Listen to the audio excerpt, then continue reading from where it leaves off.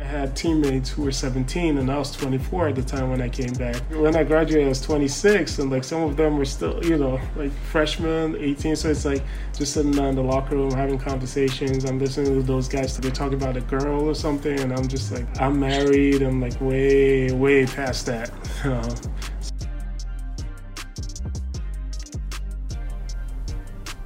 After years of sitting on the sidelines and being reminded every single day that he had a heart condition and couldn't play, YY was given the news that he never in a million years thought he would hear. He could play again.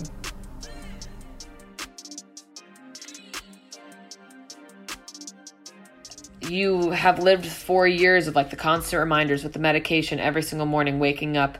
You tell yourself, okay, I have a heart condition. I have to be careful. And then in one split moment, they tell you, actually, no, you're fine. Were you able to believe that? I'm sure going through so many 20 plus doctors telling you various different things, were you kind of nervous to believe such good news? Yes, I was, to be honest. And I actually had I had follow-up appointments with I got 3 more opinions after that. Yo, yeah. Double check. Are you sure I'm okay? Right. And obviously I had to get cleared by school as well. But yeah, I wasn't really sure. And to be honest, they gave me the diagnosis, they gave me they basically told me you're fine. But in my head, I was like, well, I'm fine, but I still don't feel fine. I still have these episodes, they're not as severe as when I first came in the hospital, but, from that moment when they told me, okay, you don't have a heart condition, up and for the next 3-4 months, I was horizontal on the couch because I guess they put me on some meds to help, calm me down and everything, but even with the meds, I couldn't sit up.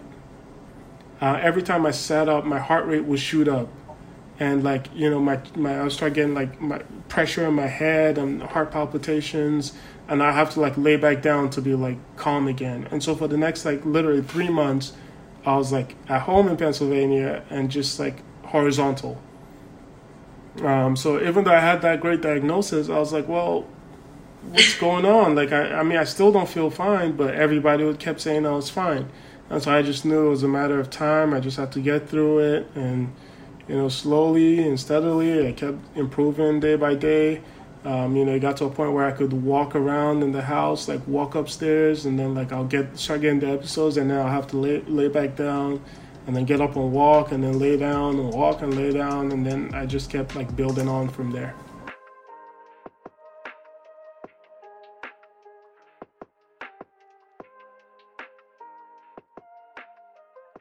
To be honest, I can't quite remember one day when I just felt better. It just happened over time. It's just like I said earlier, every day I just kept getting better and better, just little by little. It was frustrating, but it ended up taking 3.5 months or 4 months for me to feel somewhat normal, that I can go around and walk around and not have those symptoms as much anymore. I still would have them, but not enough to hinder me from walking around. Wow. That must have been so confusing. Did you ever get answers of what was going on? Like I said earlier, I think it might have been mental based on what they said. Just the whole, okay, my dad died of a heart attack, and he died, I didn't mention this. So my dad died after going out for a run. So I remember he went out for a run the day before and fell on his run. And so he came back and he had dirt all over his clothes, and I remember making fun of him. And I'm like, dude, you just went for a run and fell? What's going on? Can you not see? Can you not walk? What's going on? And he just laughed it off. The next day I went for a run again and fell and came back. Again, I made fun of him. I'm like, wow, there must be something going on with you, because I guess you can't move anymore or something. I'm like, you need to quit running or something. And then the following day was when he woke up and had couldn't move basically, and then my mom had to take him to the hospital, and that's when we found out, and everything just went downhill from there. So that's how it happened. And so for me, every day, every time my heart rate goes up, I think about that. And so for me, even after I was told that I was fine, every time my heart rate would go up, I still, it was hard for me to overcome that. and just like tell myself or convince myself that I'm okay and I can keep going and I can keep pushing. So yeah, that took a while. And to be honest, I don't think right now I'm completely 100% like over it. I still think that it affects me every now and then, but for the most part, I'm good. I'm grateful, and I can live my life. I can live my life now.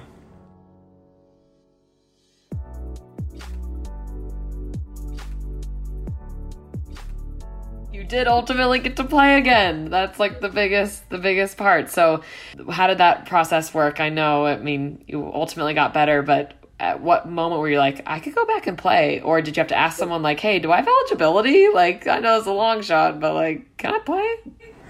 It's funny because when after I got discharged from the hospital and I went home, first thing, my host dad as a high school basketball coach, that's the first thing he says. It's like, do you have any eligibility left? Like, it started out as a joke, right? But earlier when I talked about coming to American and just Coach Brennan and everybody in the atmosphere that was there, it was just like a great group of guys, a great group of people that actually cared for you and looked out for you.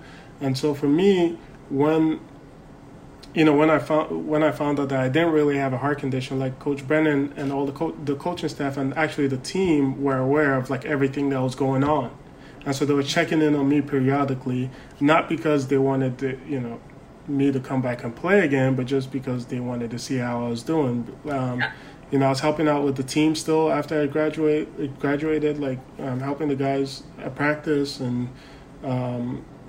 Just involved with the team. So Coach Brennan knew what was going on. And so when I found out I didn't have a heart condition, I obviously told him. And so he's like, and back then when I was going to all those doctor's appointments from like 2014 to 2017, Coach Brennan came to a bunch of those appointments with me. He just came in and sat down, even though he knew I wasn't going to be able to play again. He just showed up and sat there with me in my doctor's appointments, which was really great. That he did that, and so all the coaching staff they were involved. They knew what was going on, and so when I came back to DC, when I felt better and came back to DC, that's when they were like, I was sitting down with Coach Brennan. He's like, I know it's a long shot, but like, have you considered what you're gonna do? Like, do you think you want to play? Like, what are you thinking?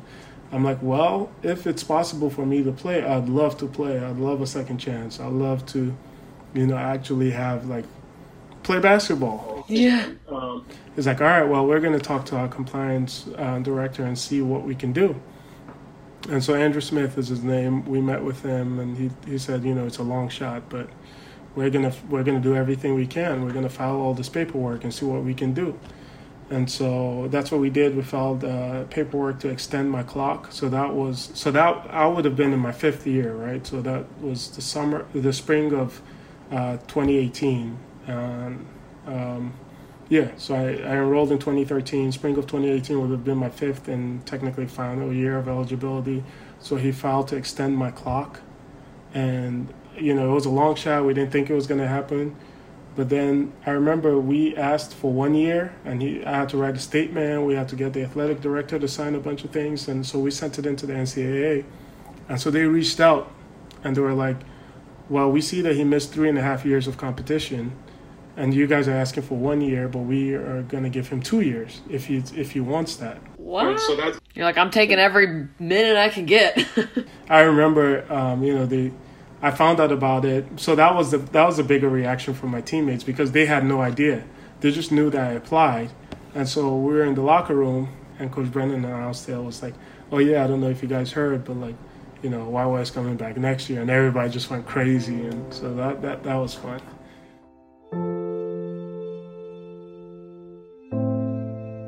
Did you ever think that day would come? Like, when you look back to 2013, like, did you ever think the day would come that you would get to step out on the court again for real? Not at all.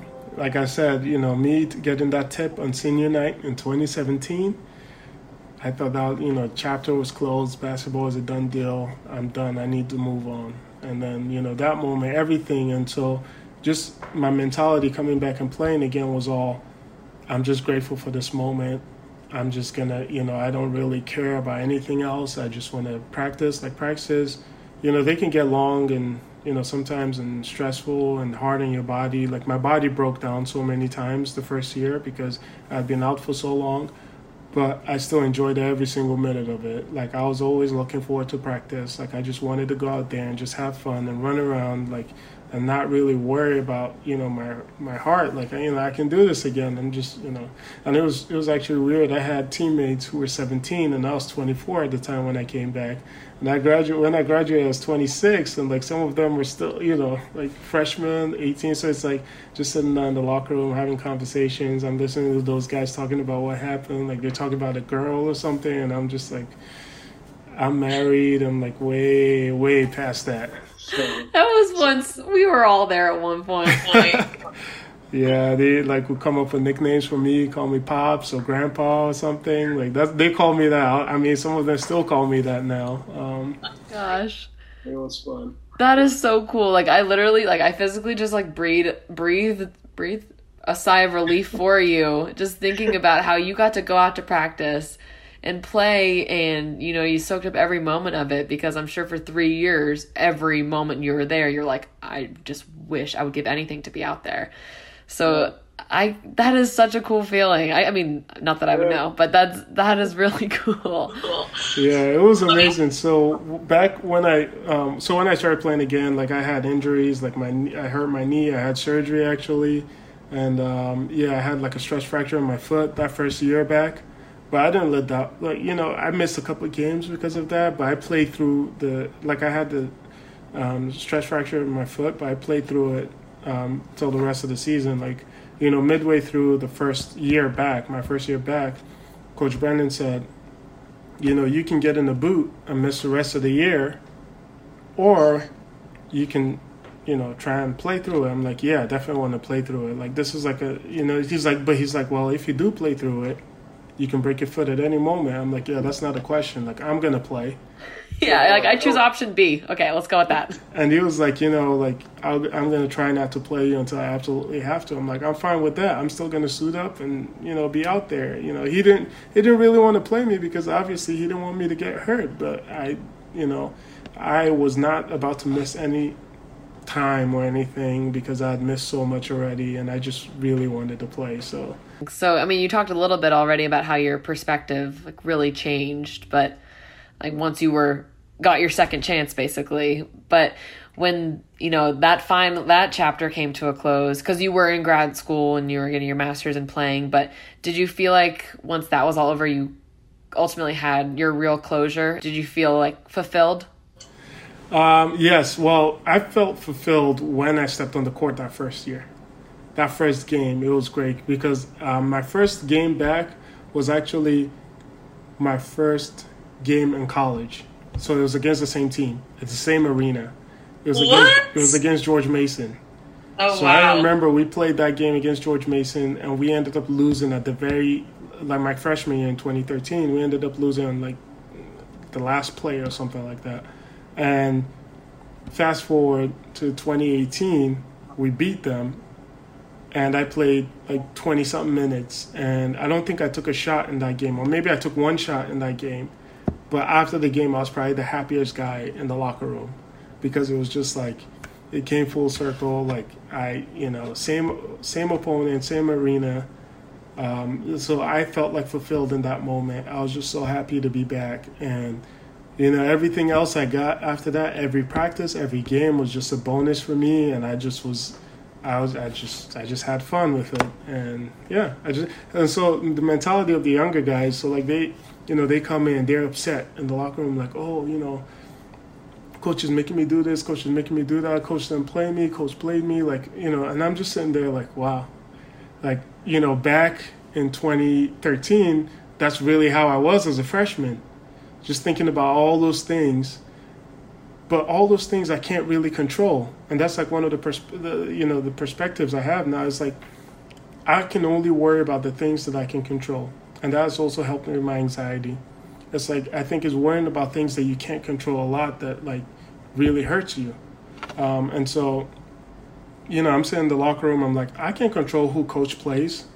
there's some games I come in and I have a good like 2-3 minutes, and then he doesn't play me the rest of the game. I don't care. I know that he's doing the best.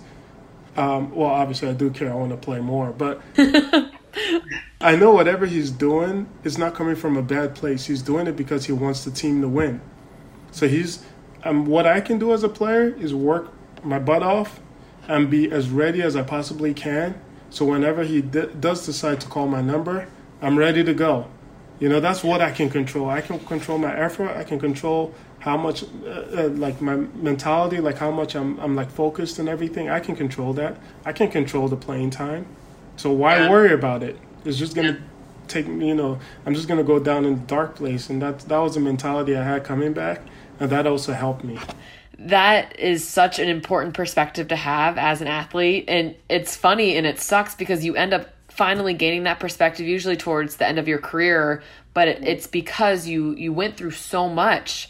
And I mean, how great would it be to come in freshman year and just have that mentality of like, let me just control what I can control and not get upset. Like, no, freshman year, exactly what you said. You get upset about every little thing because the world falls down around you if it doesn't go your way. But it's really cool it sucks for what you had to go through to get to that perspective, but that is a really powerful perspective, and I'm sure now it applies to life. Your basketball college career is over now, but what are some of your goals now, and what are you working towards, and how have those things that you went through applied to your life now?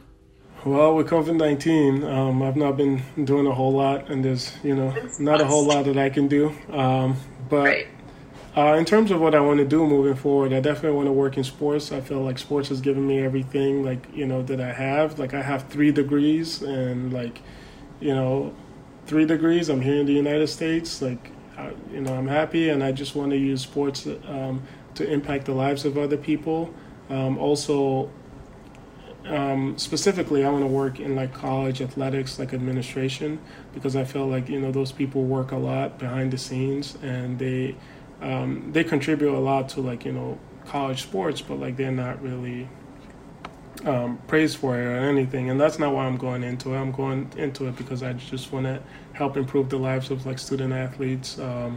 I know that my situation happened, I was able to come back and play again because there were people in administration that thought highly of me and were willing to help me, and that pushed really hard for me to come back, and I was able to come back. So I just want to do something in that area to help student athletes. But unfortunately, right now with COVID-19, most universities are in a hiring freeze, and so I've just been reaching out to people, trying to get in touch with all my contacts, and just waiting and hoping for the best. Yeah. Well, you definitely have the right perspective and outlook on life. And I think a common theme that I've seen so far with a lot of talking to athletes that went through such a traumatic injury or anything is in the moment and at that time, you're going through this stuff, it feels like it's the worst thing that could ever happen to you. But looking back now, you've grown from it, and you use those experiences now in your real life. And it's really cool because it like you said, it really comes full circle. And it's really inspiring to see someone take something really shitty and turn it into something good. And so I can tell you're gonna do some great work, and you've already changed a lot of people's lives by sharing your story. And I know you will continue to. So thank you so much, and thanks for telling my story.